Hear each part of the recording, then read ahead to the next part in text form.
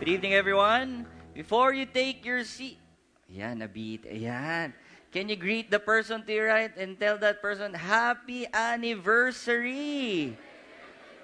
Happy anniversary, everyone. I know a lot of you were waiting in line. Medyo natagalan. Why? Because today we are celebrating our 35th anniversary.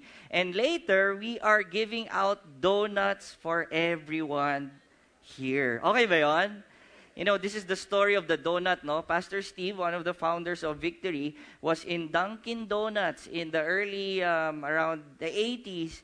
And he was thinking of who we are as a church. Ano ba tinawag sa atin ni Lord? And in Dunkin' Donuts, near, I think in Recto, that's where he wrote down on a tissue paper, honor God and make disciples. And so yung tissue po na kasama ng donut, please keep that, no? Memorabilia yan. Magkakaroon ng value yan after 35 more years. Ayan. So happy anniversary once again. Are you glad you're part of this movement? Sabi nung iba, di ko alam, first time ko naman dito, so go na lang, di ba? Happy anniversary. We're glad that we are celebrating 35 years of God's goodness. And just an announcement, only for the 5:30 p.m. service, starting October 6, our service starts at 5 p.m. Yan. So if you get here by 5:30, tas nagsasalita na ako, baka sabihin nyo, wala na palang worship. Maaga na po tayo mag-start. But that's not next week. It's starting on October 6. Another announcement, every first Thursday of the month, we are having our prayer and worship night. So the next one is on October 3, the next one is on November 3, and then December 7. So please join us. It's open for everyone. It's time for us to pray, to worship. It starts at 7 p.m. every first Thursday of the month. And I hope you guys join us there. Okay, so we are ending our series entitled Here and Now, and we've been talking about what? The kingdom of God. That the kingdom of God is here and now. It's not a place that we wait until we get to heaven. Yes, that's true. But the kingdom of God lives in us. It's today.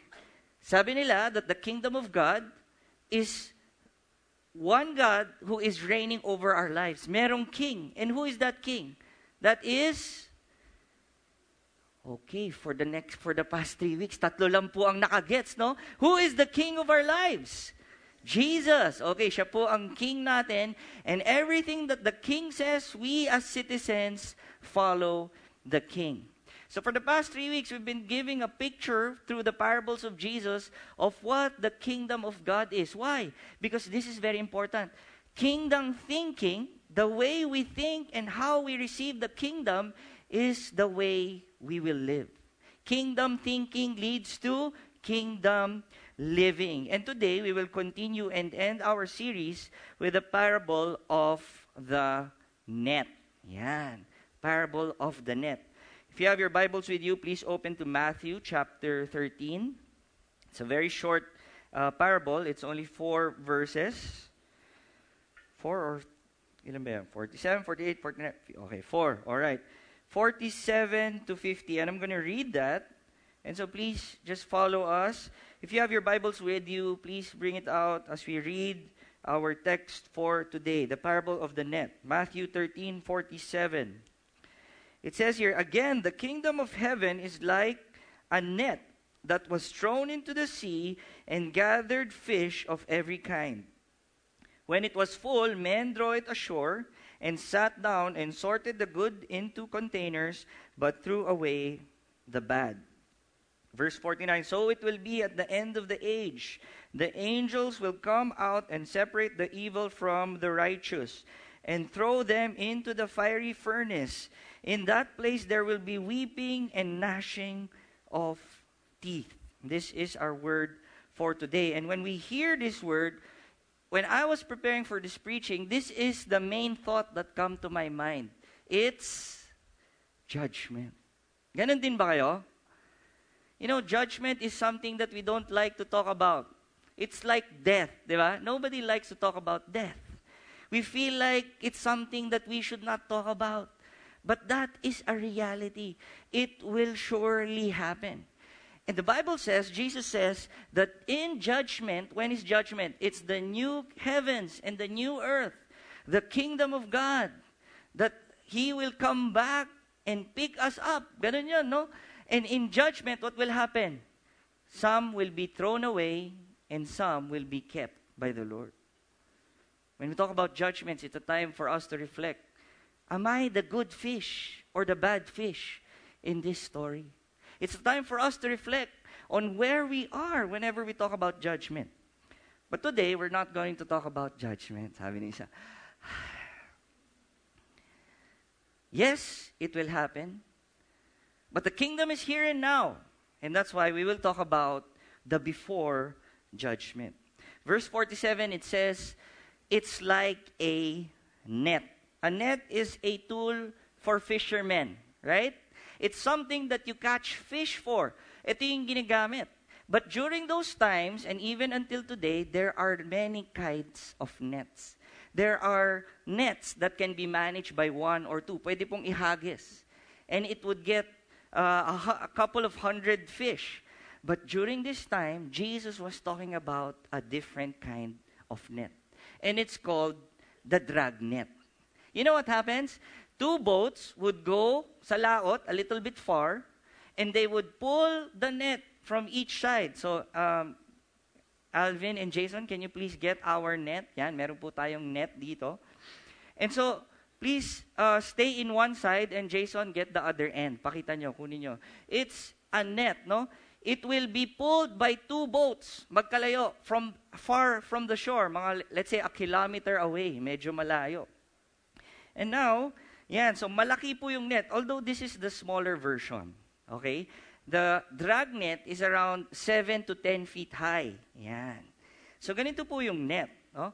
So two boats will pull the net, and may weights po yan, and they will lower it to the ground, and dahan-dahan po nilang ilalapit yung boat. Sige, boat, please go. Ayan. So lahat ng makukuha nilang fish hanggang makarating ng shore, if the backstage is the shore, mahuhuli ang net.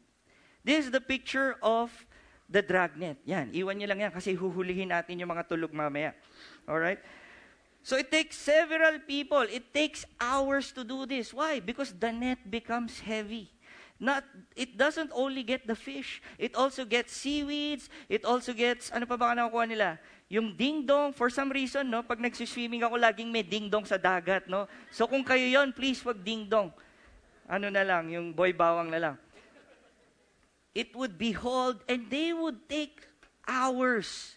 That when they're at shore, it would take several people, not only two, not only three. It would take a team to pull the net until there is a harvest. And this is a picture of a drag net in harvest. It gets so many kinds of fish. During those times, and probably until today, if you only want the big fish, the net would probably have bigger holes. Di ba? Pero itong net natin, pati dilis kasali. Di ba? Dahil maliit. And so the net is used to catch the fish. You know, if you think about it, Jesus was saying, the kingdom of God is like this net. What does that mean? The net is the word of God that is proclaimed by the people of God.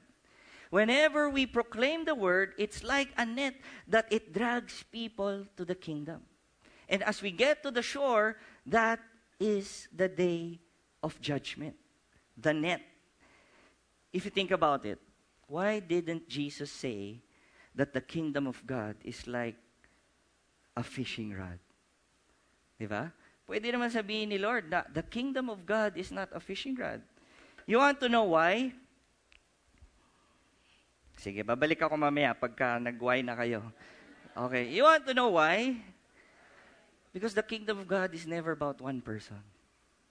It was never about a superstar. Yes, Apostle Paul was a great apostle, was a great disciple of God, but he never did ministry alone.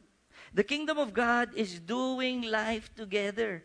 And God doesn't want someone, just one person, to be the superstar of His kingdom. And that's why we know ministries would crumble when it is about one person. In Victory, there's this story that is always shared, that there was one day in Victory Fort, one of the ushers saw this American guy who just parked his car and was a bit late. Wala ng tao. And he said, "Hi, are you going to Victory?" Kasi nagpark siya dun sa side, no? Sabi, "Yes." "Oh, hi, I'm one of the ushers. Are you new here?" Sabi, "No, I've been." "Oh, okay." Winelcome niya. And guess who he welcomed? It was Pastor Steve. Nobody knows him. Why? Because Victory is not about one person. It's about everyone discipling people. And, whenever we talk about not a fishing rod, it proves to us that we, as people of God, are called to reach out to the people around us together. Every member a minister. It was never about one person. I hope we get the story of the net. And that's why Jesus was talking about this net. It's you and me together. Tayo ang net. And when Jesus was talking about the kingdom of God, He was talking about the disciples that He was with. Kayo ang net. Why? Because you have everything to be the net. You have the Word of God. You have each other. You can do ministry together and you can lead the people to God. Tap the person to your right. Sabi mo, it's you and me. Yan. Okay. Tap the person to your left. Sabi mo sa kanya, forever. Yan. Yun. Kinilig sila. A while ago we were singing about the Holy Spirit. Di ba? What were we saying? Like the fire in us. Lord, equip us. Most of the time, believers are focused on the benefits of the life of the kingdom. We want the Holy Spirit to live in us so that we can do great things in our lives. We want to excel in work. We want to do great things. We want to close the biggest deals in our lives. That's good. But the power of the Holy Spirit that is within us is not only about for our benefit. It's for us to advance the kingdom of God. Sabi ni Jesus, what did He say? Follow me and I will make you what? Fishers of men. He would give this analogy about fishing. He would give this analogy about regular people that can do the work of ministry. And this is who we are. And so who do we catch? Sinong fish ang dapat nating mahuli? The Bible says, before that, we are a net that is thrown into the sea. We are living in this world where there is a sea of people who need the Lord. The net might be big as we advance the kingdom, but hey, you know what? Mas maraming may hindi kilala kay Lord. We are 700 in this center, maximum capacity. But how many people out there need to know and meet and encounter Jesus? The net becomes big when we combine our efforts and when we preach the gospel outside. The reality is, the net has been cast already. Just like what I was saying a while ago, when the net is cast, nakakahuli na yan ng fish. And ngayon, napupuno na. Sabi dun sa Bible, napupuno na ng fish. And as we pull the net, hanggang dumating dun sa dulo, what happens? We are coming near judgment. Paano na yung mga taong hindi pa nila kilala si Lord? All of us will be judged. That is for sure. Mahuhusgahan tayo. And it's not, pag nakita natin si Lord, the question won't be, what did you give? Or how did you do in your work? It's not like that. Iba ang accounting sa kingdom ni God. The lost people are drawing near, are drawing close. And we have the ability to do the work for the Lord. And so the question today is, what are we doing? Because kingdom living leads people to Christ. The way we live our lives will lead people to the Lord. Question, is the way we live today leading people to God? Or is it tayo pa yung nagpapalayo sa kanila kay Lord? Yung pag merong problema, I always say this, yung mga naka-office nyo, yung hindi nila alam na Christian kayo, pag nakita nila kayo sa office, what do they say? Pag sinabi, uy, may problema ako. Lagi ka naman ganyan, lagi ka may problema. Ikaw ba yung nagaganon sa kanila? Or are you bringing them closer to the Lord? Ikaw ba yung humihila sa kanila pababa? Or are you the one who encourages them? The life that we live in the kingdom is a lifestyle of leading people to God. Imagine, no? A regular person, like all of us here, wala namang superstar. The way we live our lives, imagine nyo lang today, that they will ask you, uy, saan ka nag-church? Sa Victory. Gusto niyo ba yung ganong conversation? Yung talagang nagbago, yung, uy, saan ka nag-church? Sa Victory. Oh, parang hindi. Di ba? Siyempre, ayaw natin ng ganon. Hindi, sa Victory Liner, sasakay ka muna, no? How do we represent the kingdom of God? Are we the ones who are inviting people to the Lord? Or are we the ones to push them away? You know, I've heard this a lot of times, and I hope tumatak din sa atin to, yung sasabihin kong next. A lot of people say, ganyan pala maging Christian? Ayoko na. Narinig niyo na ba yun? Hindi to, narinig niyo na yun? Kayo ba yun? Hindi, di ba? Why? Because God continues to transform us. And so the life we live will lead people to the Lord. As we continue, verse 47, sabi niya doon, who are the fish that are for the kingdom? Sabi dito, fish of every kind. It's for all kind of fish. It's for all of us. It's for people who we think are small or we think are big. Ako, I realized, no, when the first person who engaged me was Eric Raimundo, and I was a nobody. It was a time where I felt I didn't value. I was valued very low. Wala akong self-esteem. I felt like a loser. And because he approached me, God allowed him to change me, no? Parang ginamit tong taong to para mabago ako. Alam mo, na-realize ko, buti na lang, hindi nila ako pinili. Buti na lang, hindi nila sinabi, ito, mukhang hindi ito pwede maging Victory Group leader. Mukhang papakainin ko lang to, lugi ako dito. Mukhang magpapalibre lang kape to, pero hindi ito magre-respond.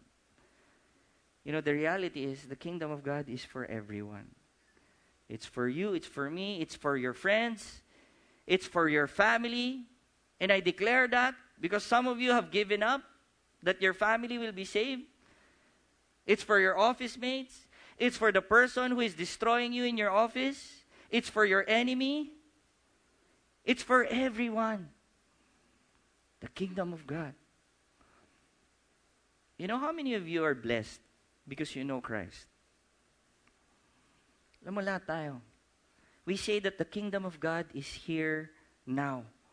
Alam niyo ba, na if the kingdom of God is here and now, I would say hell is also here and now.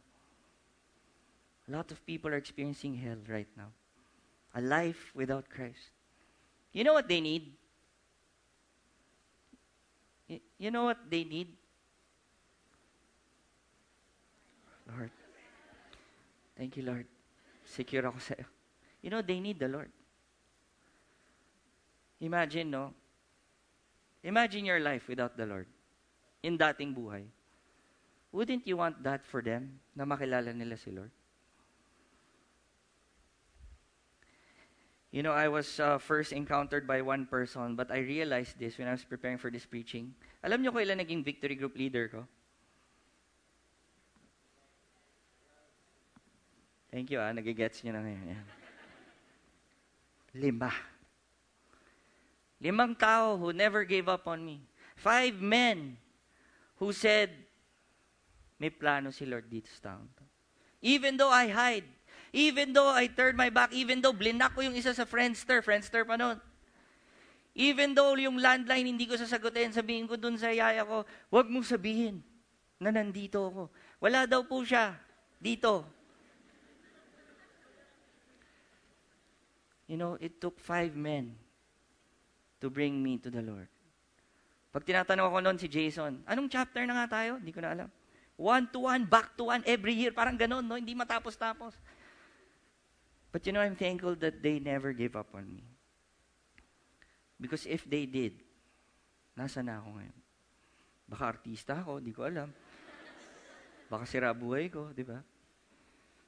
It took 5 people to disciple me. It took 5 people to pray for me. It took 5 different people to speak life to me and say, may plano sa'yo si Lord. You know what I realized? It takes a community to bring people to Christ. The problem is, we are afraid to share who Jesus is because we think tayo ang magbabago sa kanila. When we encourage someone in the office, sabihin, alam mo, kailangan mo si Lord. Bakit? Hindi, nabasa ko lang sa text eh. We're afraid of what to say. Why? Because you feel like it's up to you. It's never up to us. It's the Holy Spirit that will speak to them, that will change them. And all we need to do is speak. All we need to do is to live a life in the kingdom, to encourage them, to make them feel welcome. Why? To make them feel like a family. Why? Because sa labas, sa mundo, broken na sila. Are we the ones breaking the people in our environment, or are we the ones leading them closer to God? It takes a community to bring people to Christ. 1 Corinthians 3:6. It's a good reminder by Paul. Sabi niya, Apollos watered, but God gave the growth. I planted and Apollos watered. It's not up to us. And so kung merong times, merong magpe-pray sa inyo, merong taga-pray lang, Lord, sana makilala ka nila, and then may papadala si Lord, meron nagsabi sa kanya, baka you can join my victory group. And then the other one will say, join my church. And then the other one will say, can I pray for you in your marriage? And then now, nag-church na. It's never about one person. It's not a fishing rod. It's a net. This is who we are. We're doing life for the kingdom of God. If you think about it, if it's just you, and I want to catch you, ano mangyari? Pag may kinuha akong isa for the kingdom na isda, ano nangyari? Nagugulo lahat. Magpapanik. But wait, if you have your brothers, like Abram is my brother. Come here, my brother. Alvin, and Jason. But if we are locked together like a net, when we are a net and sikip, luwagan mo. Okay. When we are a net that is locked together, imagine 100 men that when we move forward until the kingdom comes, everyone in front of us mahuhuli, right? Kahit lumayo yung isa, pag puno tayo, hindi sila makakawala. Thank you, brothers, for being nets. The more that we do life together, the more that we lock arms, mawawala ng hindi na makakawala. A lot of people feel like whenever the net is coming in their lives, pag lumalapit na si Lord, ano ginagawa nila? They swim away. Alam mo yung mga tinatawag ni Lord? Yung sabihin lang, naku, hindi ko pa kaya give up to. Andiyan na yung net. The problem? It leads to the shore. And so, 2 things that needs to happen. We need a bigger net. We need to do the work of God together. At the same time, as we draw to the shore, we continue to encourage the people within the net. All fish. Nobody is exempted from the kingdom. When one is doing it alone, we get tired. We get tired easily. We are all doing the life in this kingdom. I hope you know that I'm preaching not a to-do, but in your life, the question is God connected? In everything that you do, in your business, in your walk, I'm not saying you give up your work and become a pastor. I'm not saying you get up into a pulpit on your work, umakyat ka sa desk mo, and then the kingdom of God is at hand. I'm not saying you do that. But if you have an opportunity, why not? I'm saying is, whatever your life is, are you leading people to God? How many of you were here last week when I showed the video of Abigail Raimundo. And so, probably 50%. And so I have to share this. Abigail Raimundo is the founder of Rescue Kabataan. And to give you a summarized version, this was a woman who was a porn addict, a drug addict. She experienced being raped. She said she was also a prostitute at a certain time of her life. She became a professional escort, female escort. But when she encountered the love of God, God changed her. A new creation. The old Abby is gone and the new has come, and now she's the founder of Rescue Kabataan, where she goes into campuses to rescue the kids in that campus. Now, DepEd has given her the authority to go into all campuses and minister and do life groups with these kids. Because of her testimony, as she shares her story in front of these kids, grade 9 kids, these are the information that she gets. Because of her sharing her heart, sharing what she's been through. And we don't see this in the National Statistics Office. You know what the number one concern are in schools for grade 9 students? It's students who are being molested by their own parents. It's students who are being abused by older men. It's students who are being sold for a time to people to earn money. We don't see these statistics. Why? Because nobody is willing to share their experience. But because of Abigail's testimony, for some reason, now they need to share it. Why? Because they've been carrying it all along. Why am I sharing this story? You know, the reason why Abigail wasn't here to give her live testimony at the 5:30 and 7 is because she met our campus ministers after doing the testimony for the 4 o'clock. And her organization is very small compared to the fish that needs to be rescued. For that fish that needs to be part of that net, he needs people of God to live our lives with that kind kingdom mindset. And so as we prayed, the pastors and also our staff, we prayed for this. And yes, we have a Love the City drive for the ambulance, but there's this one thing that we also need to respond, not only for the full-time people, but us as a church. We need volunteers to encourage these kids. And ito po yung pakiusap ni Abigail sana, no? Because this is a 1-year thing. I know it's gonna be a stretch for some, but we want you to pray. Why? Because it's a 1-year thing. And ang sabi niya, if you can't commit for the 1 year, don't. Why? Because they will now feel rejected again. When we go to that campus and show up for 2 months and say, hindi ko na kaya, they now will feel the rejection that they feel at home. It's a 1-year school year thing, but on November, we will start the training. And she is requesting for 150 volunteers. A lot of people responded today, but there is still a gap for volunteers. You know, maybe your season today, God is talking to you and saying, live your life also for others. We have this sign-up sheet. I want you to bring it home if you can't decide today. And if God is speaking to you, and I hope He does, and I hope you hear Him, please volunteer. Why? Because we are their net. We are the ones who can inch them closer to God. We are the ones who can carry their burdens with them. Speak life to them. Why? Because the next generation is our future.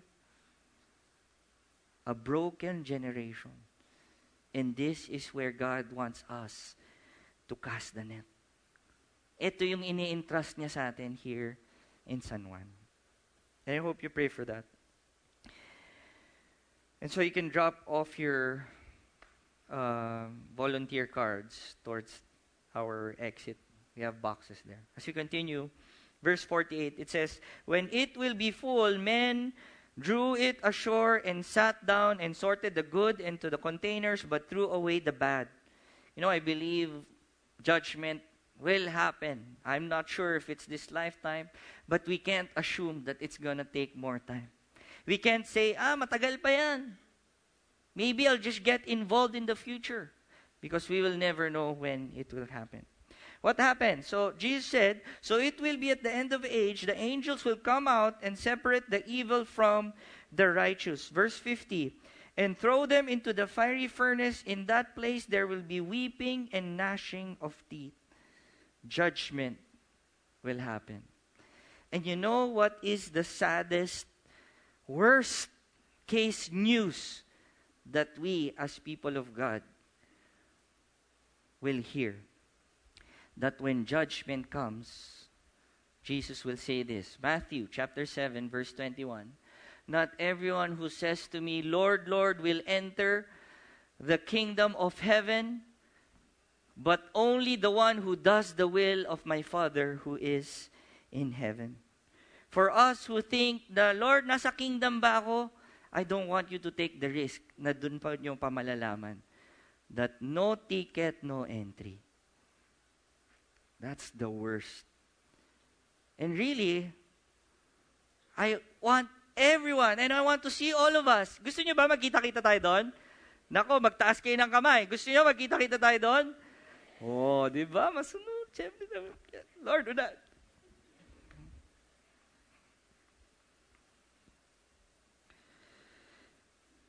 You know, salvation is a gift. It's something that we receive from God. And we're going to pound on this every week, every week. Yes, we receive God, but there is a response to that gift. It's being God, Jesus, as our Lord. It can't be separate, guys. He is our Lord and Savior. You know, the biggest problem is we want Jesus as our Lord.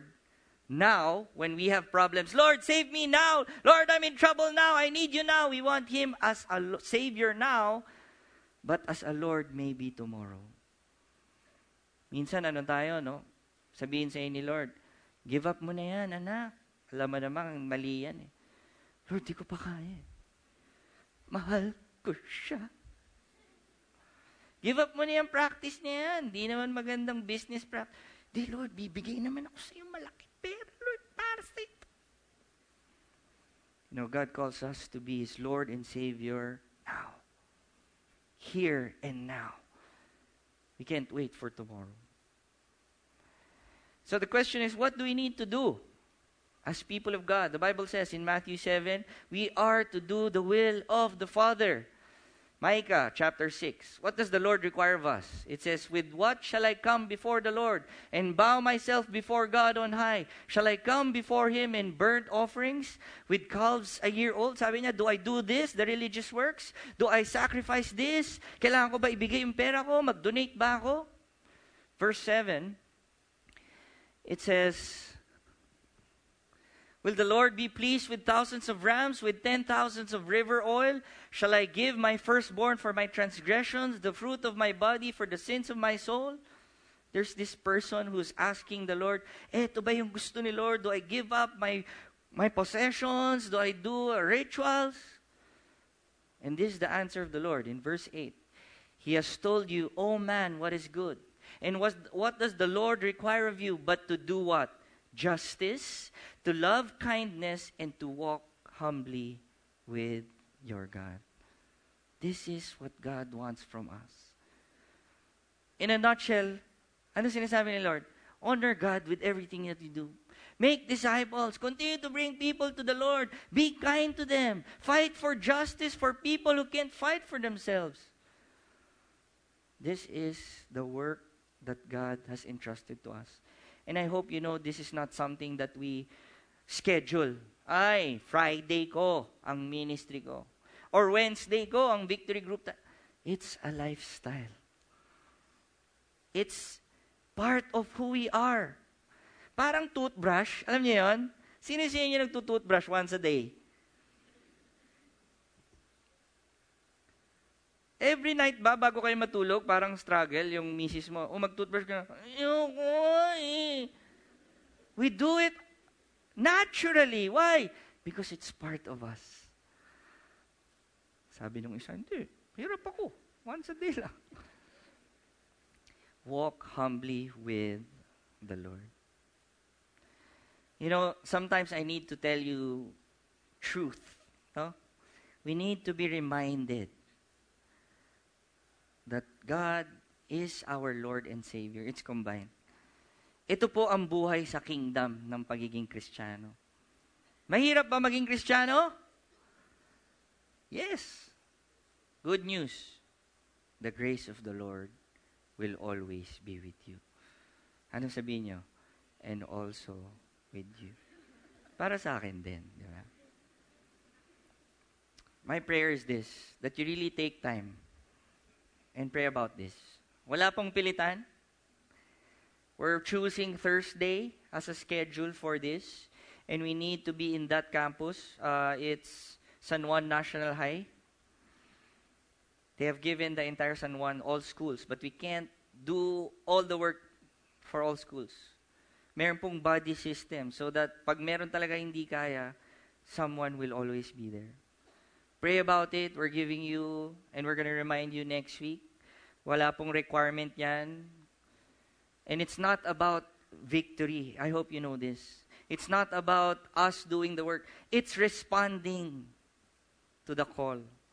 The Bible says the harvest is plentiful, but the workers are few.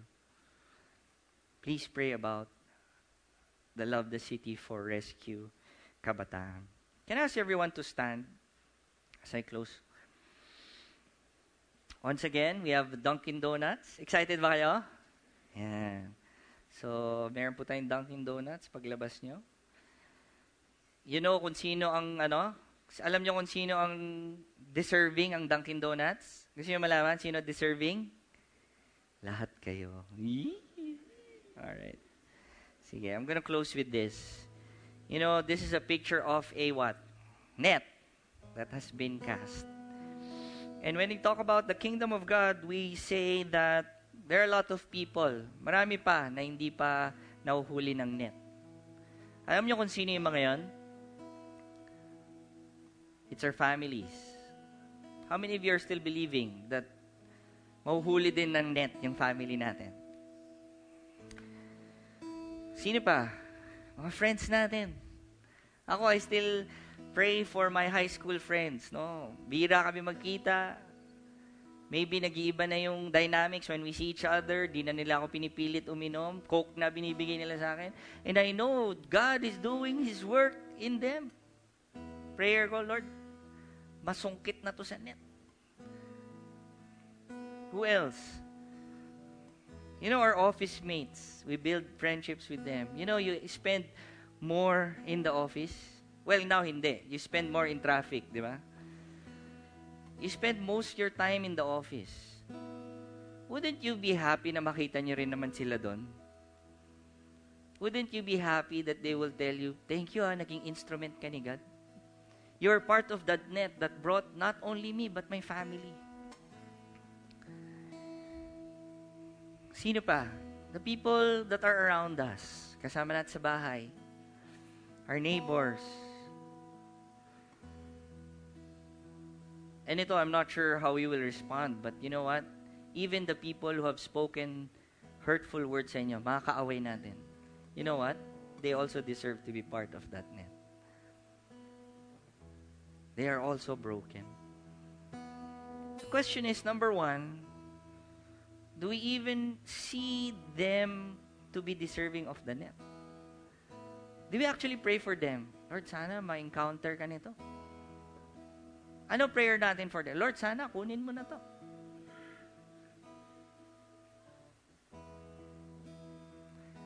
But reality is,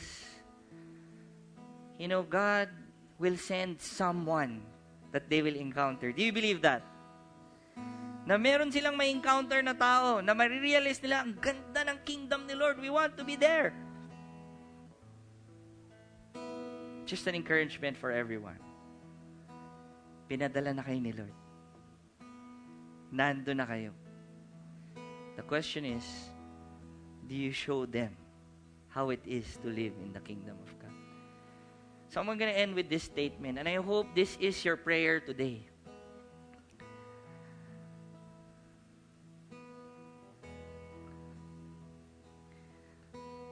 That your prayer would be this: Lord, here I am. Send me. Lord, I want to be part of that net. Kami padala mo, Lord, so that I will be able to speak life to this. I will do it with other believers. I will pray for these people. And Lord, gamitin mo kami in any way. With all heads bowed down and eyes closed. If that's you, you just want to say, Lord, send me. Lord, di ko alam kung anong gagawin ko. Lord, di ko alam kung makaka-impact ako. But today, Lord, I choose to declare and decide and say, Lord, by faith, you will use me for their lives. If that's you, just raise your hand so we can pray. Yes, Lord. Yes, Lord God. Thank you, Lord. That as they raise their hands, Lord, you are also giving them that portion of faith. Lord, you're giving them right now that portion of grace. Lord, you're even giving them that wisdom that they need to speak life. Lord, you're even giving them that patience to endure even rejections, Lord. Why? Because you are a God who desires that net to be filled with men and women who need you.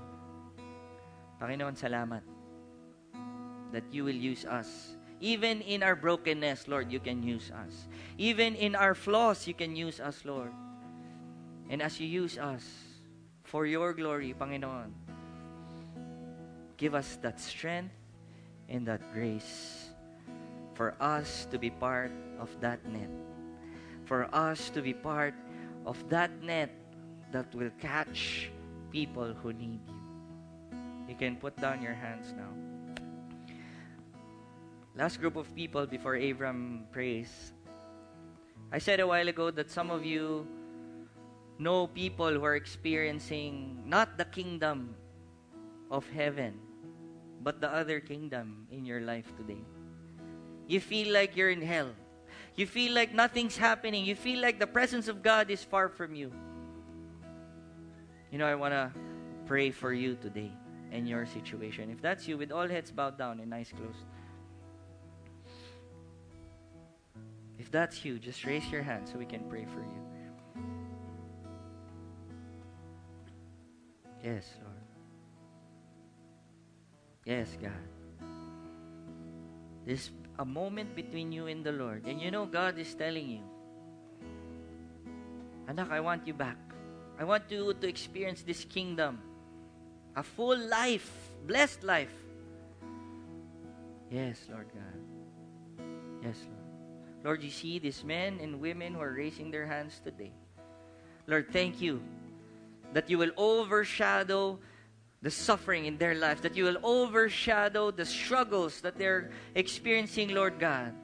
Lord, your will be done in their lives today. Lord, let them experience your goodness. Let them experience your grace, and let them experience your love, Lord God, today. Take them out, Lord, from that situation that they're in. In Jesus' name.